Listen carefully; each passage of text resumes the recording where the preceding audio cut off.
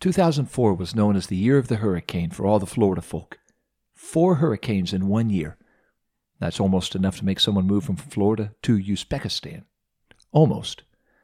Hurricane Charlie was our first and last hurricane to live through in Florida. The day before the storm, the Lovely and I drove down to Orlando and adopted our first dog as a married couple. He was a cute little black and white Shih Tzu. His name was Bobby, but we called him Rocket. But he was a lot more like a trolley than a rocket, but he was ours, laid back and all.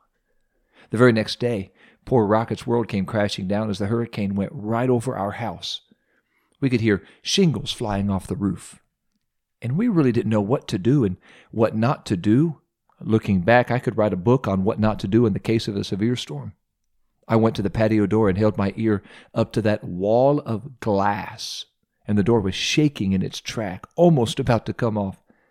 Then we opened up the front door to catch everything on camera, not really realizing that as the wind could come through the house and take the rest of the roof. We were screaming right by the microphone on the camera, but all you could hear was the wind. It's a wonder we're still here. It would be safer to skydive with an umbrella than to hang out with me in a hurricane. Our poor little dog wondered, who in the world are these people, and what have I been wrangled into? After the first wave of weather, the eye of Hurricane Charlie was directly over us, and I did remember what I was told. As soon as the eye passes, the worst is yet to come. Don't go outside. The storm's not over. The tail of the hurricane stings far worse than the head, and it sure did. After several more minutes, when we were sure we were past the first wave, the eye, and the second wave of wind, we went outside to survey the damage. It was late at night, but neighbors came out of their houses with flashlights looking around the neighborhood, and with the dawn came more neighbors to see what fell and what still stood. It was terrifying inside a 1,071-square-foot house. It would have been paralyzing inside a 30-foot fishing boat. But that's exactly where Jesus is sometimes faithful, sometimes faithless. Followers found themselves when the storm hit. Good day to you, Simplify listeners. You are listening to L.J. Harry, and you're listening to Peace, Be Still on Simplify.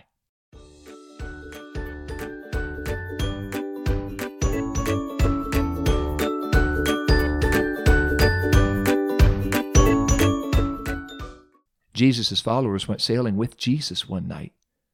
And these weren't the 7 seas. It was just a calm cruise across the lake, but the Sea of Galilee was brutal. At any minute, without warning, the warm air from the water could marry the cold air from the mountain, and voila, instant hurricane. But this night, everything was calm. The sun was setting, the moon was beaming. It was a nice night for a cruise, and the disciples knew about cruises.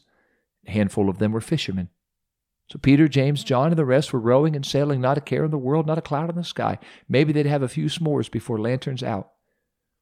Then, without warning, the warm air from the water married the cold air from the mountain, and they were in the middle of a fishing boat, in the middle of the sea, in the middle of Hurricane Hezekiah. They spiraled from a relaxing moonlit cruise to rowing for their lives in a matter of seconds. They went from, this is the life, to, this is the end of our life. As the disciples worked their rescue mission, they were getting nowhere. The fishermen were nervous. The tax collector and physician were really nervous. It seemed like every bucket of water they bailed out of the boat, the sky opened up, the waves crashed down, and poured 2 more buckets back into the boat. Try as they might, they just couldn't get ahead. Peter finally threw down his bailing bucket and staggered over to the stern to find Jesus, and he found Jesus asleep on a pillow. That's a hard day's work. If you can sleep through a hurricane, you get the Deep Sleeper Award. Peter was frantic. He woke Jesus up. Don't you care we're about to die? You're about to die. I'm about to die. We're all about to die. Don't you care? I don't know what Peter expected his rabbi to do. Maybe he thought Jesus would turn water into rafts. But I don't think he expected Jesus to do this. Jesus woke up, spoke up, and said, "Peace, be still." And immediately, the very wind and waves he created, he calmed, and Peter's eyes grew as large as life preservers. How did he do that? Peter fished most of his life. Peter wished he could do that, but he never could do that. He had tried before, but it never worked for him. He couldn't control the weather. But Jesus did do that. How did he do that? What kind of man has the power to speak to the weather and the weather obeys? Well, the same one who has the power to speak to sickness, and sickness obeys, and to death, and death obeys, and to devils, and devils obey, and to addiction, and addiction obeys. Jesus has authority over every storm. He's not just a rabbi or a prophet or a preacher or a teacher.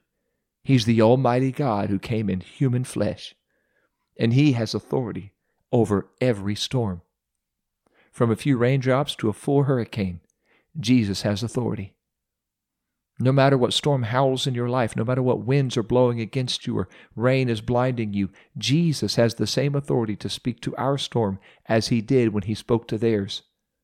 Jesus is able to calm every storm with just His word, and that's what He did. Peace, be still.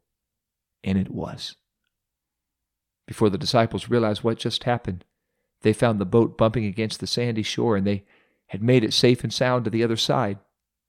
As Jesus stepped out of the boat and onto the beach, everyone on the boat, and probably everyone in the other boats, just watched Him walk away as they all wondered, who is this Jesus? Well, I'll tell you.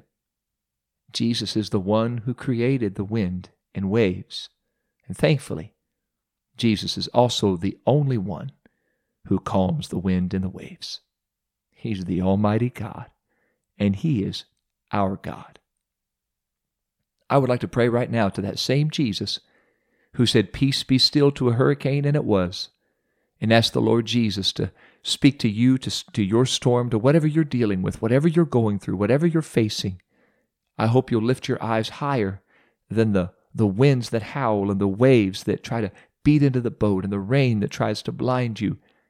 Help you to see that Jesus is right there and He has all authority. Lord Jesus, I come to you.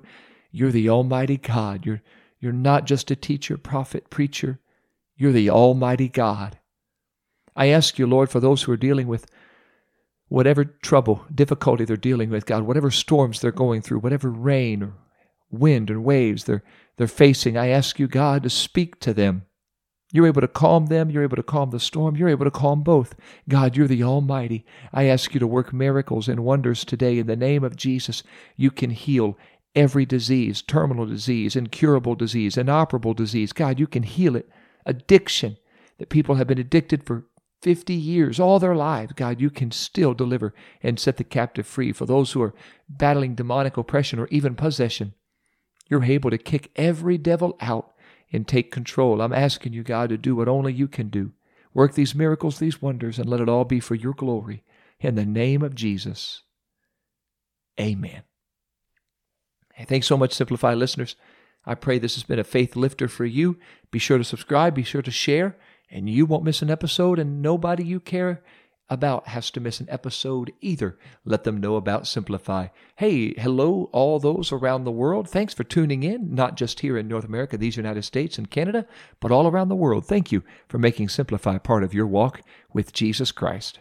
We've got a couple great resources I would love for you to check out at PentecostalPublishing.com. 2 books I've written. One is called Simplify. That's the devotional that got this whole podcast going.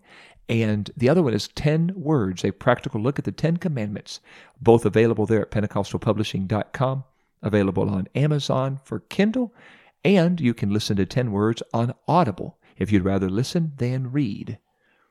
Next week, we're going to look at what I consider to be my favorite chapter in the Bible that deals with the miracles of Jesus. In one chapter alone, Jesus casts out devils, heals disease, and talks down death.